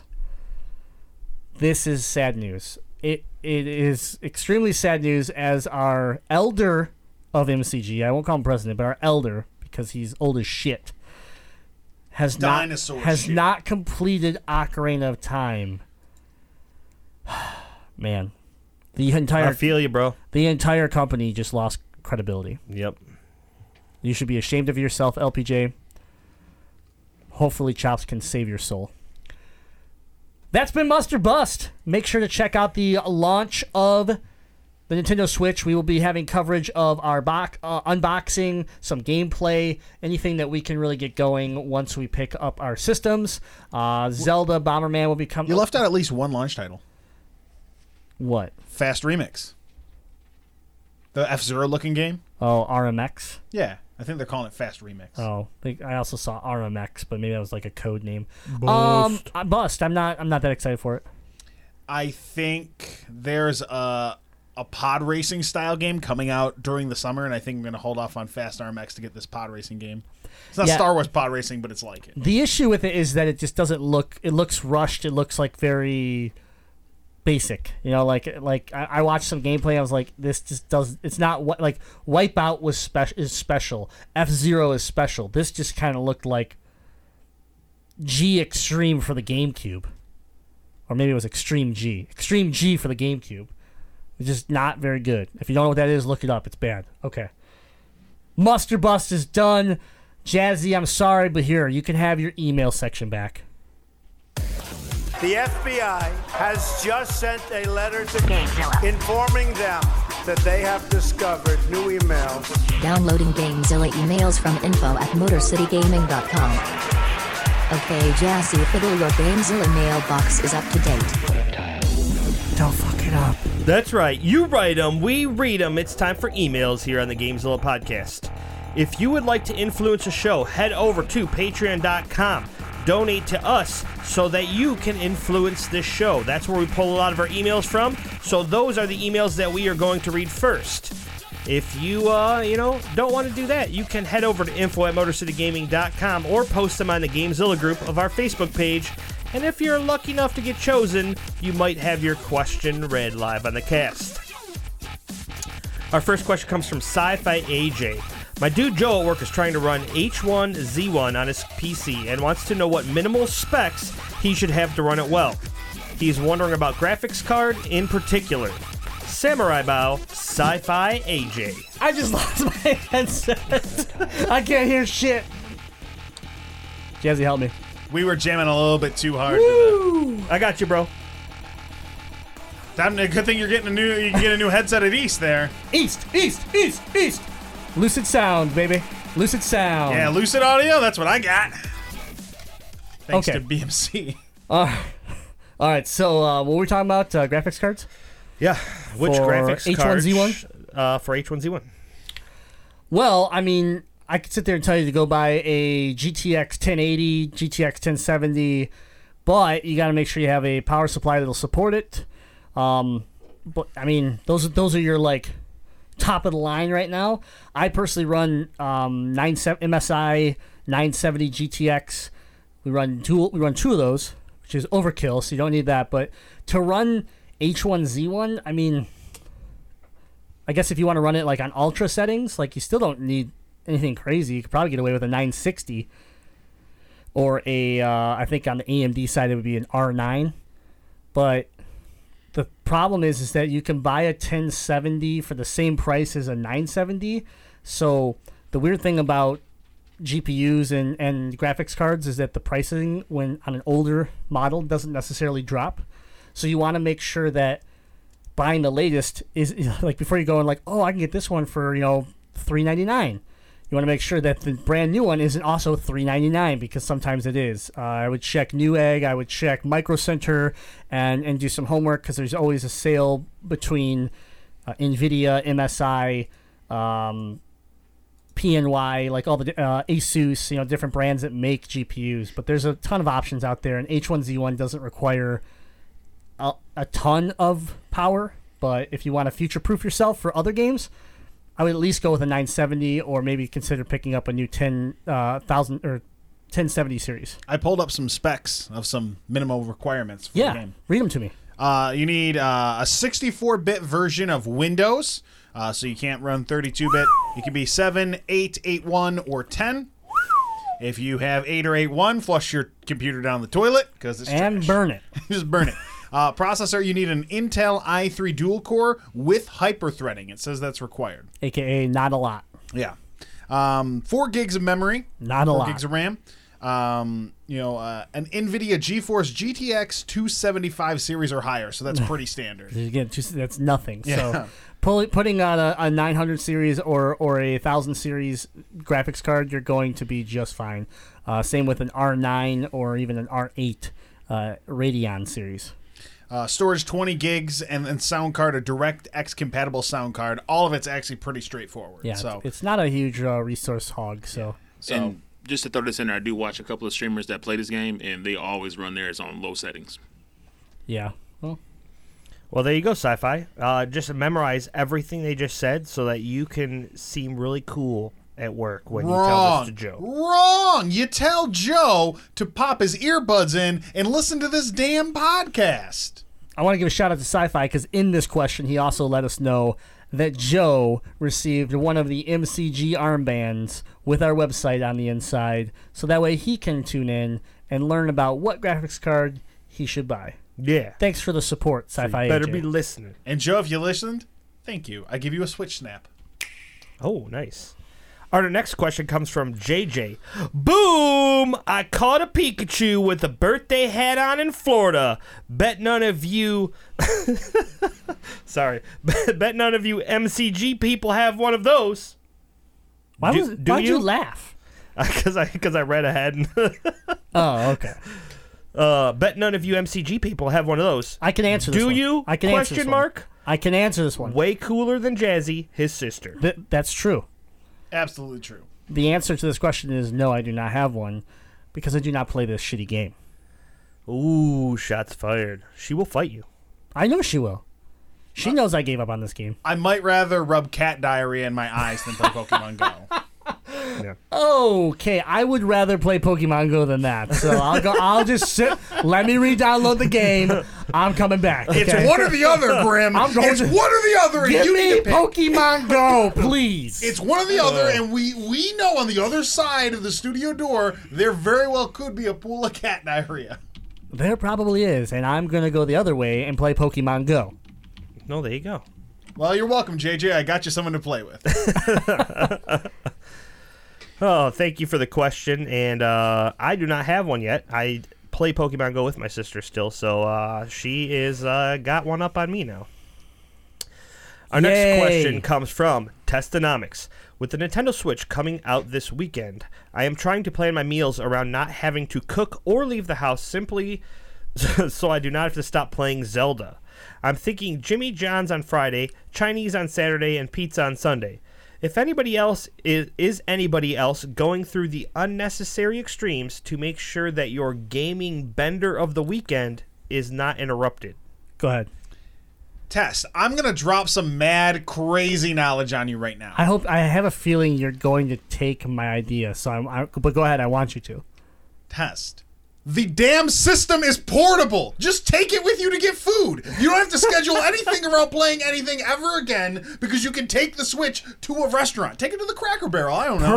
Perfect. All right, high five. I can add to this. I'm going to add to this. Now, you're going to say, yes, it's portable, but how am I going to get to the restaurant because I can't stop playing? Uber, man. And Dr. Pepper has codes right now where you get $5 off Uber for every 2 bottles of Dr. Pepper. So here's the deal: you get Uber going, you get in the back seat, you keep playing, you tell the guy where you're going, you have him order your food for you, and you just keep playing, and then he drops you back off at home, and you got your food. Sir, please drive me to Del Taco. Thank you. Thank you very much. Just throw this in there. Uber now delivers. Yeah, delivers food. Even better. Uber Eats has made it to Michigan. Yeah. Oh my goodness. Decent. Never going out again. There you have it. Or you could rub cat diarrhea in your eye. He does have cats, I think. He does. He does. So yeah, he could do that. Don't do that. We I think want he you to wants enjoy the play- Switch. He wants to play the Switch, not go blind. So yeah, there we go. we definitely I want think you he to may enjoy go it. blind from playing the Switch. That's possible too. It does look like cat diarrhea. Take the Switch to Senate Coney Island. Kidding. Take the Switch to Senate. It's open 24 hours a day, and just plug into a wall there and just live at Senate Coney Island That's all another weekend. good idea. That's the best Great idea idea. I've ever had in my life. Listen, if my wife listens to this show, guess what I'm doing when the Switch comes in? I'm throwing you in the car. We're gonna go live at the Coney Island for a New weekend. plan. It's a Switch party at the Coney Island. If you have a Switch, you're invited. We're all going up there. That's gonna be Details. We'll follow in social media. We're gonna make this happen. It's gonna be a Switch hangout. We're gonna take over a small business. They're gonna blow a fuse from all the power adapters we have plugged in that bitch. Okay, sorry, Jazzy. No, you guys ran with that. That was good. It was good. It's not like you're buying a Switch, so who the hell cares? Right. Your input means nothing. I guess the only thing I would have to say is if you already have this planned out, I would say call those places and like pre-order in advance so you don't have to waste time not playing Zelda to call an order. It'll just show up at your house at times. Done and done. Thanks for the question. Next question. Ecto Cooler, because he's cooler than Ectos. Hey friends, it's question time. Because the countdown to the Switch is almost ending, what was your all-time favorite ending to a game? Ecto. I'm gonna go into the future and say Horizon Zero Dawn. Oh, God. Oh, I love that game so much. I can't wait to figure out what's going on. Man, my favorite ending to a game. I'm going to cheat a little bit, and I'm going to say Twisted Metal 2. Why is that cheating? Because when you get to the end of the game and you beat Calypso with whatever character you're playing, it plays a clip about that character and what happens to them after they win. So you technically get a different ending with every character that you play. How's that cheating? No, that's just the ending Because of that it's game. just not one ending. Just It's say multiple Twisted Metal endings. 2. I mean, there's a lot of games that like fighting games. You play Street Fighter or Mortal Kombat, you get a different ending. Or Tekken, you get a different ending based on the character you played. That's just kind of how some games work. You can Why are stare. you turning towards me? Don't look at me. I don't want to look at him the rest I'll of the throw show. cat diarrhea in your eyes. I don't care. I'm a sociopath. Deadeye, do you have an answer to this? Yeah, I have an answer, and it's better than every answer that's going to come out of this room. I doubt that. It's 100% true. The game is Bad Dudes on either the NES or the arcade. Why are you laughing? Do you remember the ending of Bad Dudes? No, I Do you remember do the not. plot of Bad Dudes? No. Cable, do you have anything? I remember playing that game at Kroger's for like the entire time our mom shop and never got past the first board. Yeah, so here's the thing at the end of Bad Dudes. So you're a couple bad dudes that are out trying to save the president. And at the end, you like get in a helicopter. It's like, all right, Mr. President, now we got to go get some hamburgers. And you just go get hamburgers with the president after saving him. Okay, that's pretty legit. Yeah, like getting burgers with the president. I just remember the highlight of the game was you're getting burgers. Bad Dudes. Okay, all right. Yeah. Cable, do you have one? Would have to be like I'm going to say the most recent game would be Naughty Dog, Uncharted 4. To me, that the way it ended, tied off the series, made it nice and neat with a pretty bow. I Yeah, enjoyed they it. tied it off all right. What are you talking about? Dicks. Time off. But Master Caleb will agree with me since I know he's out there. Yeah, but he's foolish. So that's the greatest ending you've ever experienced. Not the greatest. Hey, I'm just saying the dude. most one I can remember, the most recent. That's why I went with It severely lacks hamburgers, so try harder. it does not. It does not have hamburgers. Yep, lacks hamburgers. This is what it says Oh, right yeah. here. It says, "Hey dudes, thanks for rescuing me. Let's go for a burger." Ha ha ha ha. Yeah, that's the president. Yeah, going to get burgers to the president. Doesn't that sound awesome? I had to look up this video and watch it. It's legit them going for burgers. I might have to change my answer to bad dudes. Yeah, absolutely. Thank you for I also need to add this to my collection. Find out how expensive that game is. Okay. I'm hoping it's dirt cheap.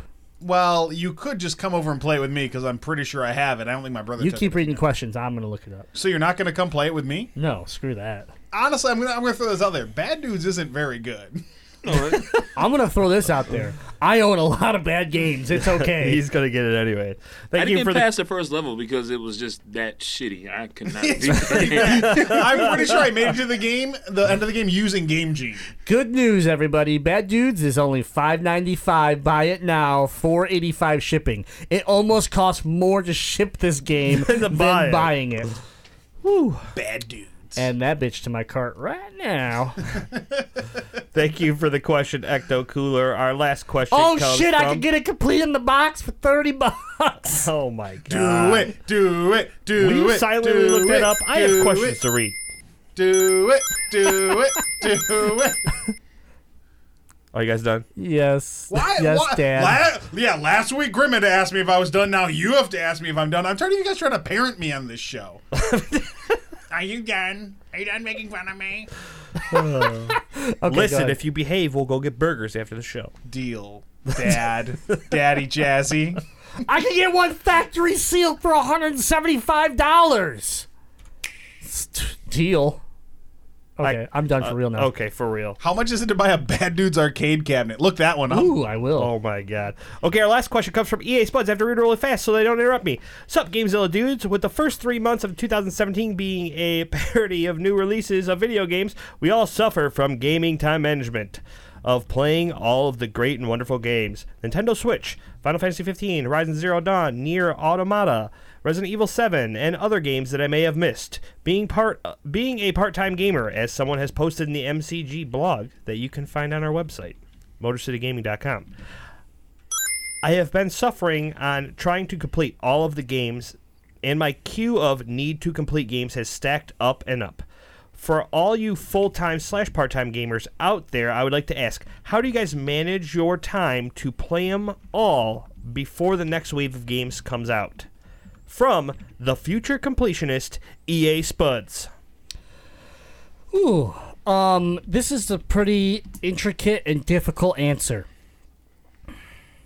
I don't. Exactly. That's my answer. I have a lot of games on my shelf that are still sealed, for God's sake. So I try my best to at least, minus the sealed games, try to at least play them like for an hour. Get a little bit of gameplay on them. But really, I wait for the game to grab me. So, example, yes, I was very excited for Horizon Zero Dawn, but when I played it, I instantly knew, okay, I'm driving this game until it's done. The same with Final Fantasy 15 or Batman Arkham Knight. Those were games that I started and instantly knew I had to play that game until I was done with it. Nothing else was going to get in the way. And, it's tough when you have games like Overwatch and Destiny that don't really have an end game, so you just put hours upon hours upon hours. And a lot of times when your friends are on or, other people, you get pulled to that. That's that multiplayer aspect of gaming that you always get pulled to. So it's tough. The biggest thing I can say right now with Horizon coming out, Zelda, in a few days, and then right around the corner we have Mass Effect, we have Ghost Recon coming out, and after that we have, what's the game I'm missing? There's another big game. Shit. The Nintendo Switch. No, there's another big it's gonna take. It's a big. I can't remember now. Damn, there's another one out there. So even if you buy them all, I guess making sure you don't get into that rut where it's like, I play a little bit of this. Okay, take that disc out. And I put this disc in, and I play a little bit of that, and then I switch it up, and before you know it, you go back to that first game, and you completely have no idea what you were doing. Especially in open world, where like you're in the middle of the woods, and you're like, all right, cool. Let me look at my quests. Oh shit, I have 30 quests I accepted. What was my thinking process around this game? What was I planning on? How was I planning to complete these? So I generally like to put a lot of focus into a game, at least get to that point where I feel satisfied, and then move on to the next game. I also do not complete all of my games, but what I do that kind of helps me is I have a separate, like, kind of little stack of games that I keep on my desk where I have all of my consoles and PC and stuff like that, and that's separate from my actual game collection, and that helps me in the fact when I sit down, I'm like, all right, what do I want to play? I have that stack of games that I have at some point wanted to complete. So that way, instead of going to my shelf and putting in a game that, you know, I might not want to have completed, or, you know, bringing back some of the old stuff, I kind of force myself into playing those games that at one point I thought, man, maybe I want to give this a shot or try to complete it. I put, like Grim said, about an hour into it, and if it's something that picks up and grabs me, then I continue to complete it. If not, I put it onto the shelf with the other ones, and then, you know, move on to the next game in that stack. Yeah, I think another thing to think about, too, is like with Horizon, right? We're all playing it. We're all trying to avoid spoilers, and we really want to experience this. With Zelda, you kind of have an idea of the roadmap that Zelda takes, right? Like, you kind of understand that there's a template to Zelda, especially with, like, the villains and how dungeons work, things like that. So, though I don't want Zelda to be, you know, like the current Breath of the Wild story to be ruined for me, at the same time, I have expectations of Zelda where I have nothing of Horizon. So I want to get through Horizon, you know, quickly before anything like Invalid, for example, was reading an article and accidentally read the ending of Horizon. So he knows the ending now, and that's would be super upsetting. So, yeah, I think that's something else that I consider, especially with Zelda. Is how I'm excited to play Zelda, but I'm not as like worried to power through it quickly. I have a very different approach to this matter. One, I almost never finish games, so I will throw that out there. It's actually super rare that I play all the way through a game to its completion, unless it's something I'm super into, and usually like RPGs, giant games that you take hours and hours and hours are less likely for me to finish. Now, with that being said, the way I manage my expectations of finishing games actually comes down to I buy a lot less video games that, one, would take a lot of time to complete, or two, just in general, than other people in the group. I so rarely pre-order video games because I buy video games when they fit into my schedule, opposed to trying to schedule my life around video games. So Overwatch came out. I played it, I want to say 2 weeks into its release. I played it here at the studio with cable. I played it on Grimm's PS4. And I right away was like, this is sweet. I want this game. It was also right around the time I was getting married, going on my honeymoon. My brother-in-law got married in California. I knew that I had like 3 months of no time. So I waited from like May or June. It came out in June. I waited from June. I didn't buy it until August because that's when I knew that Overwatch fit into my schedule. I can dedicate the time to it. I wanted to play Last of Us for a long time. I got it for Christmas. I asked for it for Christmas because I knew that's when I would have time to get into a game that took some story and took some time. And also a lot of times doing that method, not just pre-ordering things because it's a game you want to play now, you can buy it a little bit cheaper down the road. So it works better for my finances, being able to afford gaming, and it just makes it a little bit more manageable. You know, get through a game, and then when you have an opening in your schedule, go, oh, I've been wanting to play this game. It's been out for a couple months. I'll go ahead and pick it up now. So cool. Yeah. Also, for anybody else that finds this as kind of a struggle like EA Spuds does, go to MotorCityGaming.com, click on that blog page, and there is a blog that's written by 5 Mile Rick because he is what he calls a part-time gamer. What he calls himself. I don't know. I didn't find anything about this before. 5 Mile Rick with that 5 Mile dick. How did I think of that? I'm like, what did I say that was funny? I know. I was like, what did Jazzy do this time? I didn't catch it. 5 Mile Rick got that 5 Mile dick. Long Dick Rick. Sure. So head over to our webpage, read his blog about being a part-time gamer. He is actually kind of making a mini-series out of it. He's told me that he's going to add more about kind of living the life as a part-time gamer and having that addiction to gaming and wanting to play but just not having the time. Yeah. No, I've read it. It's we're really happy to have 5 Mile Rick writing blogs. So it's been welcome. So I do want to say thanks to EA Spuds, but I also want to read another Discord message here from Would You Kindly BMC. To get ready for Horizon Zero Dawn, I played Tomb Raider with the wonderful Lara Croft. I can't wait to play as Aloy in Grimm's Game of the Century Horizon Zero Dawn. I already plan on playing as a female character in Mass Effect Andromeda while listening to the other inferior gaming podcasts. I drive for a living, don't hate me. Some people said they could not get into a game with a female lead because they can't relate. How crazy are these morons? I don't need to have a 32-year-old white male with 2 kids and a wife as the lead character to make me relate. Gender, race, sexuality, I don't care. Just give me a well-written character, story, and I will play your game. Game on, boys. 3 Game of the Year quality games in the next 3 weeks. Love it, BMC.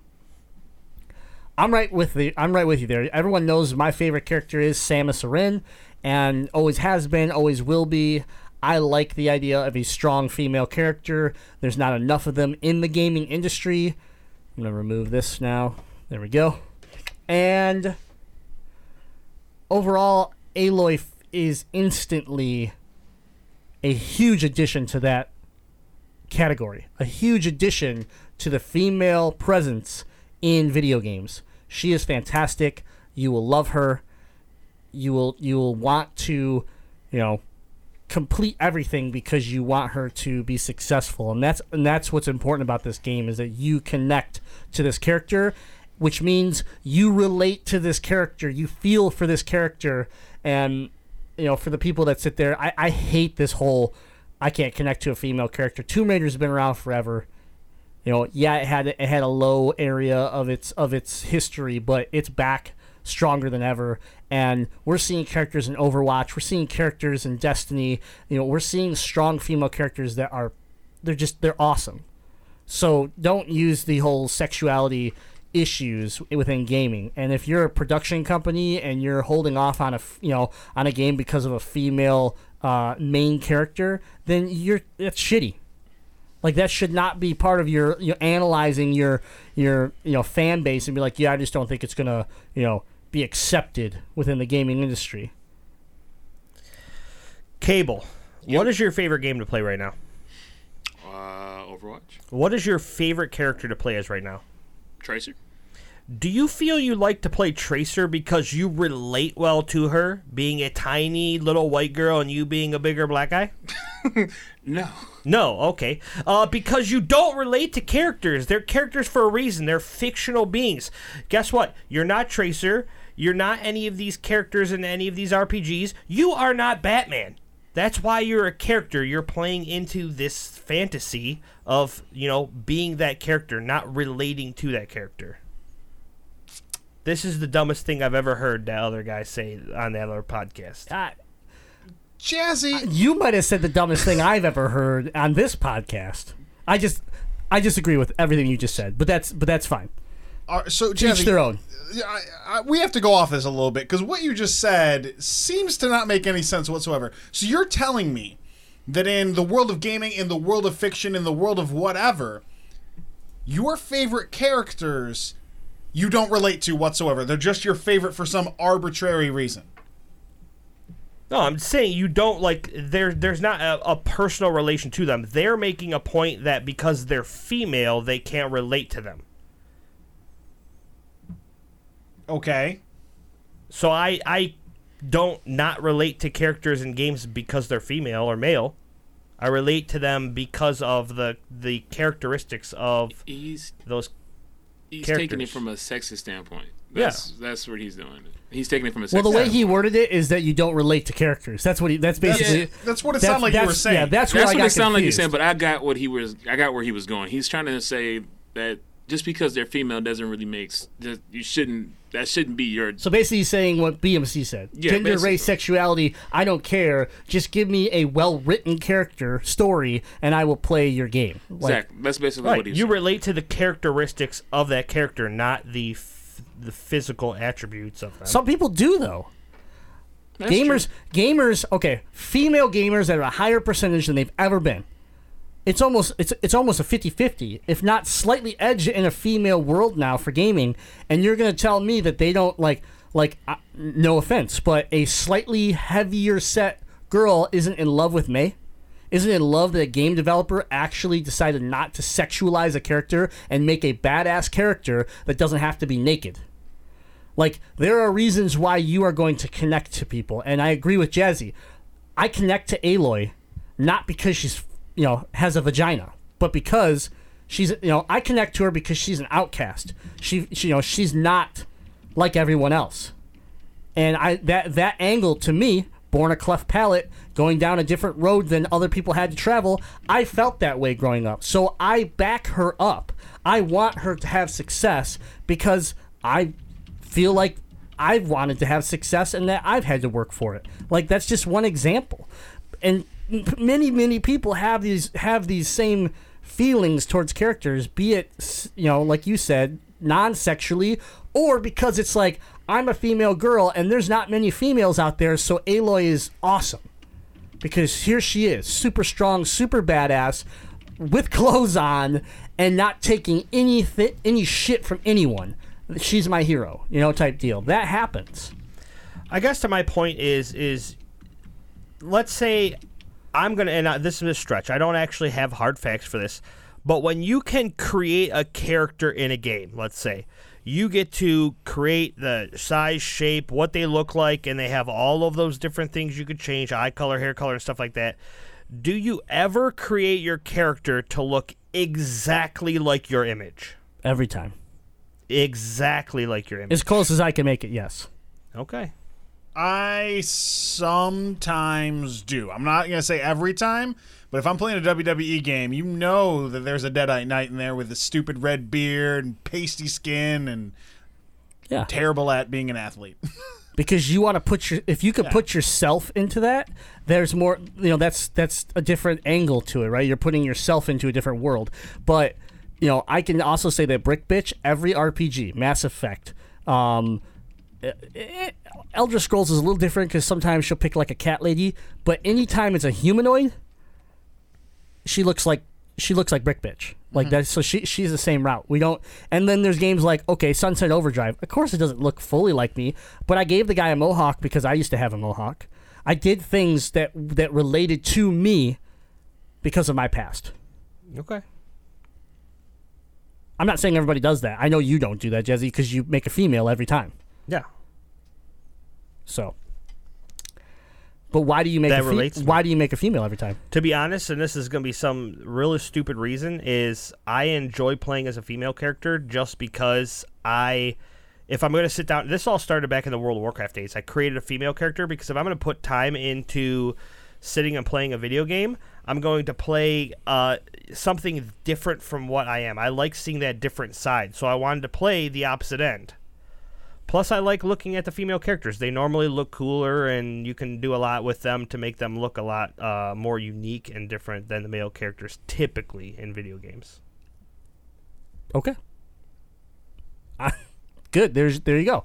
So, I mean, to sit there, I think we are off base to sit there and say anybody won't sexualize it or doesn't back them up because they're female or male, doesn't back them up because they have a disability, doesn't back them up because of their their weight. Like there's somebody out there that does all of those things, And so how you take in a character is your own, and to sit there and say I don't relate to this character because she's female is close-minded, and slightly you should be ashamed of yourself. Yeah.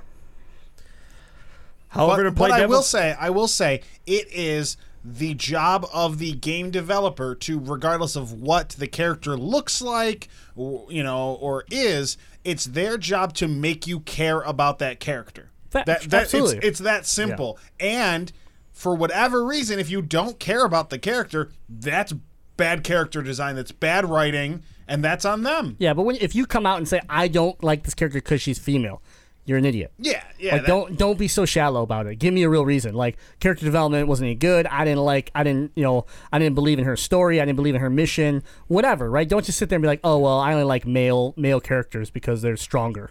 I guess you're an idiot. Yeah, I guess there could be shallow people like that. So I guess to play devil's advocate, if you don't feel like you can relate to that, then don't play those games. Find a game you can play, and you are running the risk of potentially missing out on a great game. Yep. I'll say play The Last of Us and see how strong Ellie is, and you'll change your mind about that. That's what I mean. They're all over the place, and people to sit there and hold that back is ridiculous. So, okay, sorry, went on a little rant there. I'm done. What else you got? Anything? Oh, that was all the questions that I have. All right, well, thanks for hanging out on episode 146 of the Gamezilla podcast. We want to thank our sponsor, DetroitBeardCollective.com. Make sure you log on to DetroitBeardCollective.com and buy some beard care products. Just order them. Just get them shipped right to you, and your beard will be looking great. Use the checkout code MCGaming to save 20% on orders of $25 or more. That's MC Gaming at the checkout for DetroitBeardCollective.com. We want to remind you that the Patreon site is live. Head to patreon.com/Gamezilla Podcast. That is where you can support Motor City Gaming. You can support this show and the other shows like it. So your contribution helps us continue this dream, helps us grow, helps us go to these conventions like E3, PAX East, BlizzCon, places like that, and bring back content, bring back swag, continue to grow our audience and really expand, outside of the Metro Detroit area and globally. We want to remind you that because of Patreon, the Gamezilla Alpha Show is live. You can listen to it every Sunday on iTunes, Stitcher, TuneIn Radio, Overcast, MotorCityGaming.com. And thank you to all of our patrons. You asked for it. We delivered it. Patreon is where you get early access to the Gamezilla Alpha podcast, and that gives you about 48 hours. So we record, we give it to you privately, and then on Sunday, it goes to the world. So thank you again. Also remember that when you're done listening to this podcast 3 times, and you're done listening to the Gamezilla Alpha podcast at least 3 times, to check out our boys at the Legend of Retro. They are coming out weekly. They just had a release of an episode about Final Fantasy IX. Also, they have a Facebook group, so you can go there. Because they copied us. Yeah, go there, request to join that group. They're currently doing like a bracketed tournament for protagonists in RPG series, or JRPG series, sorry. So join that Facebook group and help join, or I guess join in on the fun that they're having over there. The Legend of Retro. And they're back season 2. Their first episode is already live on all those great locations: iTunes, Stitcher, TuneIn Radio, Overcast, and MotorCityGaming.com. It's a website. So you can listen to the Final Fantasy IX episode, and then every week you're going to get a new Legend of Retro show. They have gone weekly, so get ready. They got some cool episodes coming up. I can't disclose anything yet, and they launch every Thursday. So there you go. But this is great. We've been doing this for a couple of years, almost 3 years, and we got 3 solid shows going now. We have the website, we have a blog that is not only written by us, but we have fans that interact with the blog. If you would like to write for Motor City Gaming, reach out at info@motorcitygaming.com and request access to be a blog writer. We will have somebody respond to you, talk, and work out some details, and you too could be writing blogs for Motor City Gaming. That's all I got. Anybody else have anything they want to talk about real quick? Anybody? I think we should talk about the Nintendo Switch. Just a little bit? Maybe. That releases pretty soon, doesn't it? Yeah, we just talked the whole show. Talked a whole show about it. What was the first GameZilla Alpha about?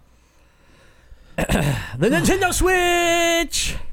Specifically, the embargo lift and all of the hot news / garbage stories that could have came out of the embargo lift. We spent a solid hour talking about the good, the bad, and our opinions. I think we closed it out really strong with why you should support Nintendo and why you want, even if you're not buying a Switch, you want Nintendo to be successful here for the gaming industry. It was a good episode. You should definitely take a listen. And remember, that doesn't come in the same subscription as your GameZilla podcast subscription. It is a separate feed, so search GameZilla Alpha on iTunes, all your sources where you get your podcasts. Because if you're already subscribed to the GameZilla podcast, the Alpha is a separate show, separate feed that we need you to subscribe, rate, share, review, star emojis, whatever. You got to do it. GameZilla Alpha. It's a separate feed. Subscribe today. So for everyone listening that's already a patron that listens to us every week, patron or not, make sure to write a review for the Alpha. I know we got the one episode up. Take a listen. Leave a 5-star review. We get 3 months in the new and noteworthy section as Alpha, and that is where we can really gain some traction with this new show that's also going to bring traction to our other shows. So your reviews right now are very important to us. So please, 5-star iTunes will help us a ton. Thank you. And with that, I just want to remind everybody that we are the elite DLC on the internet for gaming. We'll see you next week, and until then, game on! Let's go get some hamburgers! Yeah! Save the president! Get the hamburgers!